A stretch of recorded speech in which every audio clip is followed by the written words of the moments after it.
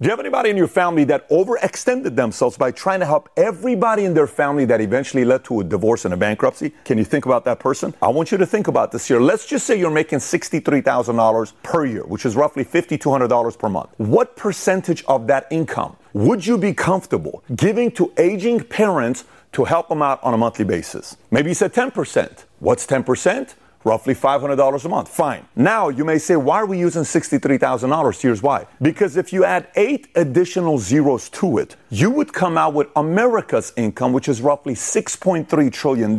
However, do you know what percentage of that income America uses for entitlement programs? Ready? 52%. That means if you made $63,000 per year, you would give $33,000 away for entitlement programs. That's what we're doing in America right now. By the way, of the $3.3 trillion of entitlement program, $1.3 trillion of it is only towards welfare. That's 59 million Americans that on a monthly basis receive a welfare check, 19% of America. So the question becomes, is this sustainable? How long can America go until we go bankrupt?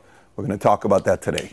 Okay, so if you get value out of this video, give it a thumbs up and subscribe to the channel. Let's get right into it. So why are we talking about welfare? Because Biden just proposed that he wants to take that $1.3 trillion, of which 756 goes to Medicaid, 208 goes to other income security, 147 goes to food and nutrition like food stamps, 124 goes to housing, Section 8, 70 billion goes to unemployment. President Biden wants to raise that to $2.6 trillion, and it stays like that till 2033, costing you and I roughly $12.7 trillion over the next 10 years. Okay, so now let's break that down, the $2.6 trillion, to see where that money is going to be spent. Let's look all the way at the top. Child tax credit expansion for 3 years, $470 billion. By the way, we're going to go a little bit deeper into this program to see what that program is really all about. Government child care, $424. Government paid family leave, $325. Government preschool, $200 billion. 4 states to expand Medicaid, $200 billion. Expand Indian Health Service, $185. Medicaid home and community-based care, $150. Expand AITC, $137 billion. Expand Obamacare subsidies, $130 billion. Then we have double Pell Grant, $96 billion. Free community college, $90 billion. Expand housing subsidies, $60 billion. Public health, $43 billion. Behavioral health, equity-based tuition subsidies. Expand school meal subsidies. Extend trade adjustment assistance and Medicaid nutrition coverage. Total $2.6 trillion.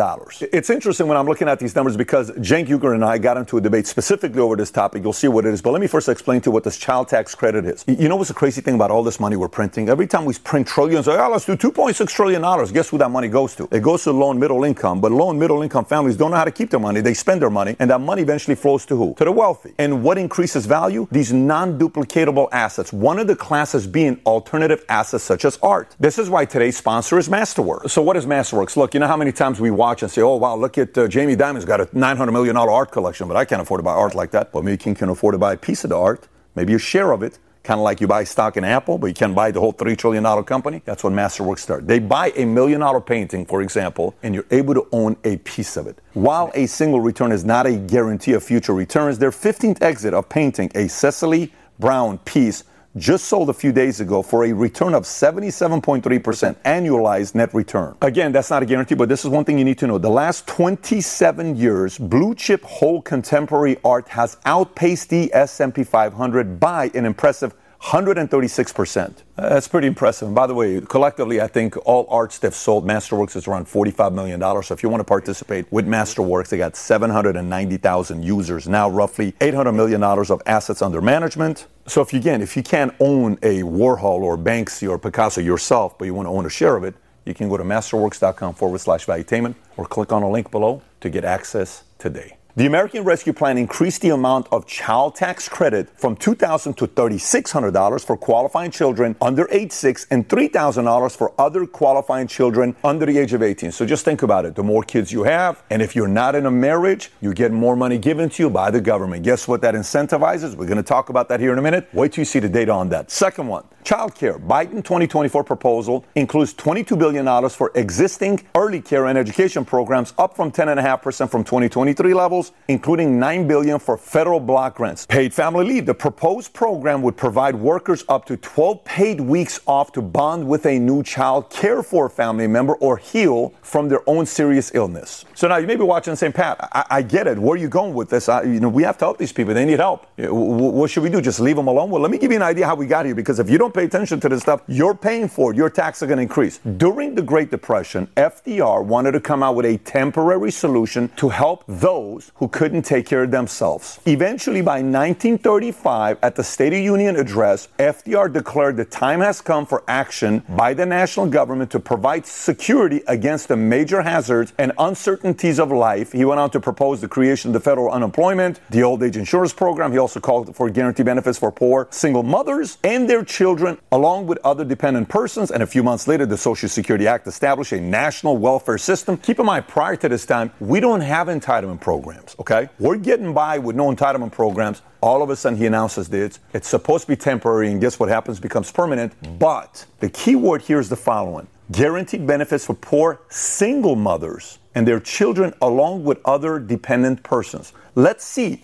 They say bad policies has consequences. Did this influence how many new single mothers we had in America? Did it influence how our kids did? Let's look at the data. So this chart right here is from the U.S. Government Census Bureau, okay, and it's showing you the growth of unwed childbearing in U.S. from 29. Notice if you look at 1935, flat, less than 4% of the babies born are born to a single mother. That means 96% of all babies born in 1940 were born to a family where there's a mother and a father. 96%. Then that goes from there to now, 40% of babies being born are born to a single mother, not married, no father figure. You know what this tells you? We can look at one other date. If you go to 1964, which was the War on Poverty, this is the program that Lyndon Johnson came up with. He launched the Medicare and Medicaid and expanded housing subsidies, urban development programs, employment and training programs, food stamps, Social Security and welfare benefits. These programs more than tripled real federal expenditure on health, education, and welfare, which grew to over 15%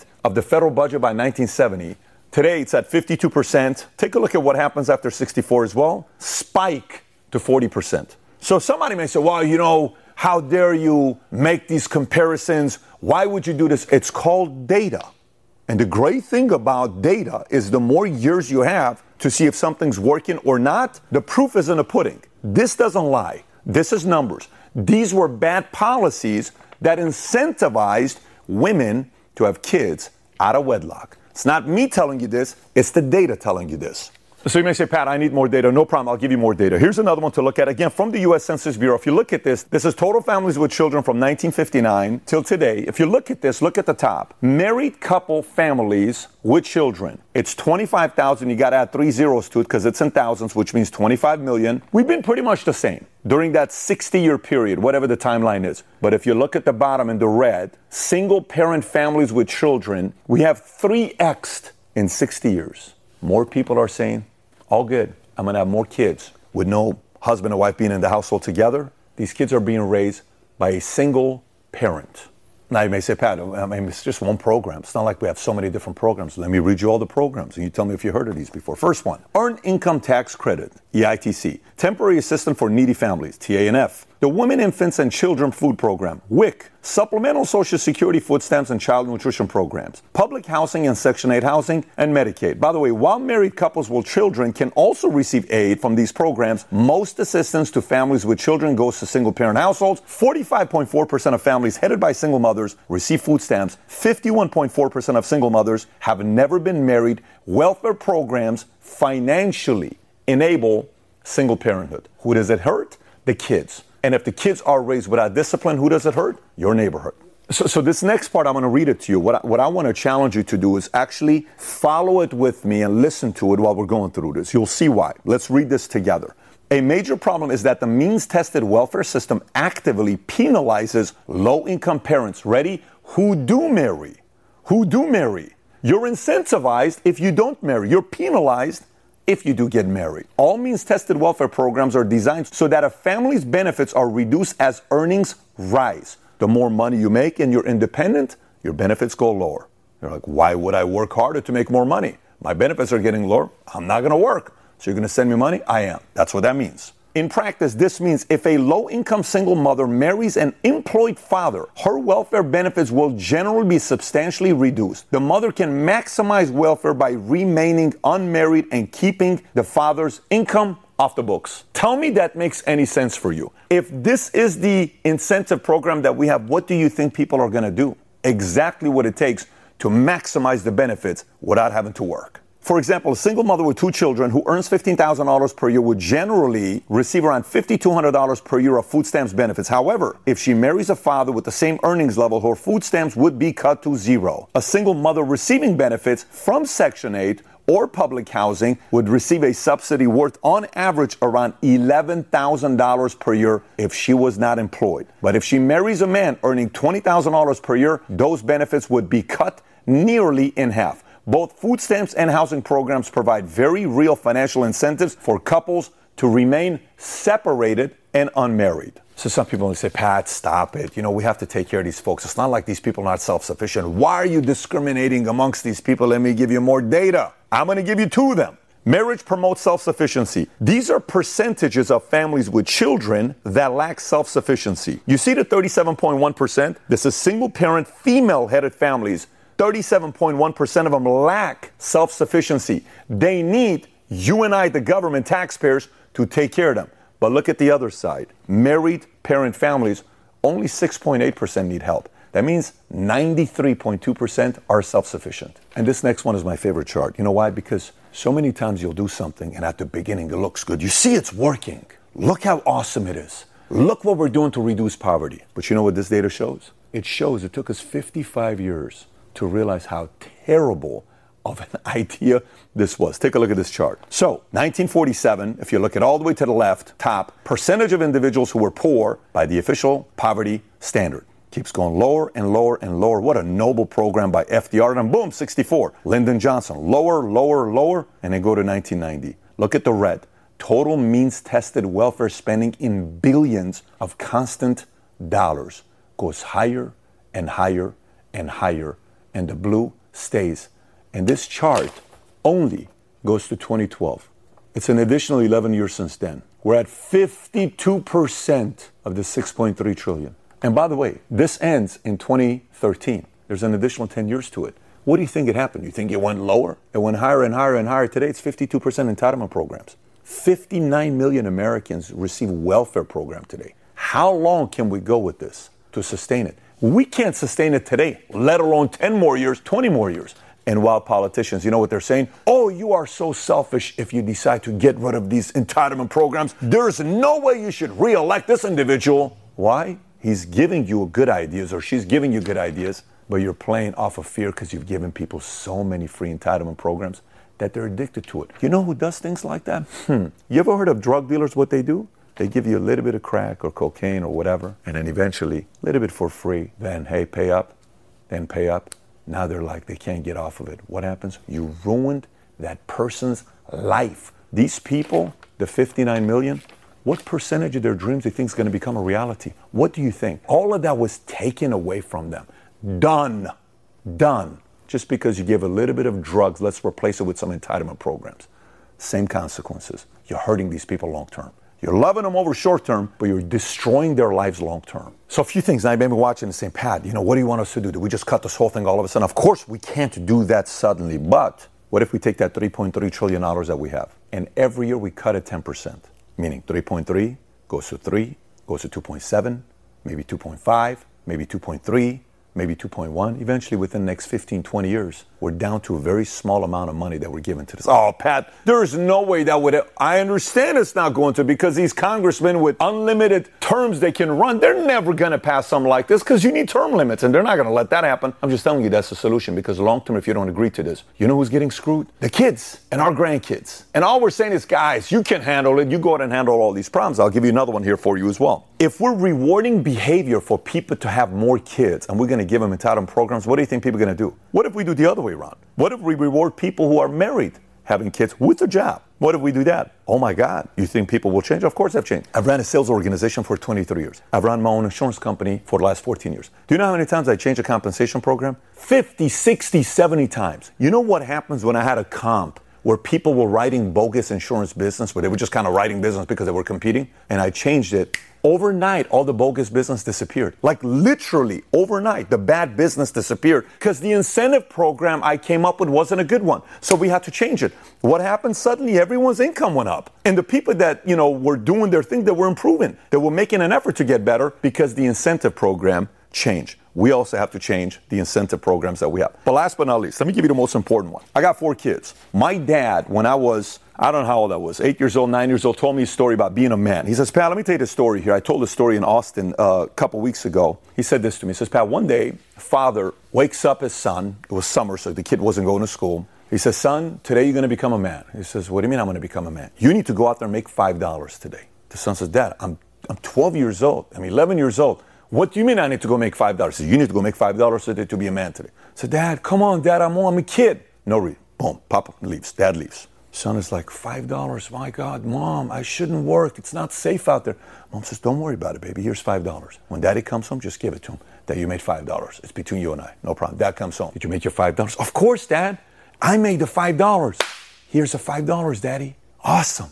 Dad grabs the $5, throws it in the fireplace. The fire starts burning the $5. Mommy chases after the $5. Daddy realized Mommy gave the kid $5. He says, son, you didn't make the $5.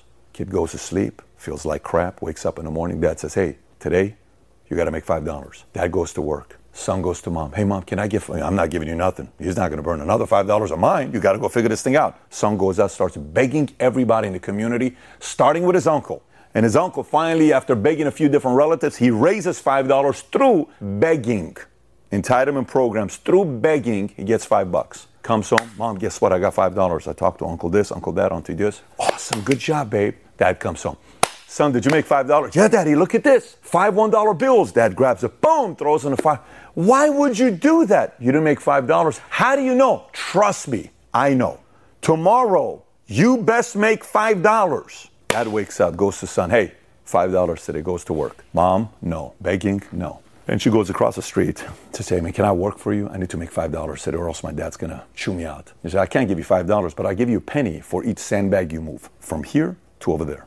Only a penny, only a penny. This kid, 11, 12 years old, only moves 150 sandbags. Gets $1.50 and change. Dad comes home. Son is sweaty, dirty hands. Says, son, did you make $5? He says, no. I made $1.50. Puts the money in Dad's hands. Dad grabs the money, throws it in the fireplace. The son runs into the fireplace, starts picking up this money. Dad hugs him.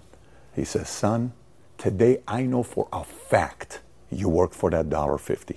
You know why? Because you were willing to burn your hands because you paid the price for this. You're officially a man. I am so proud of you. I think we need to start believing in the American people that you are better than this.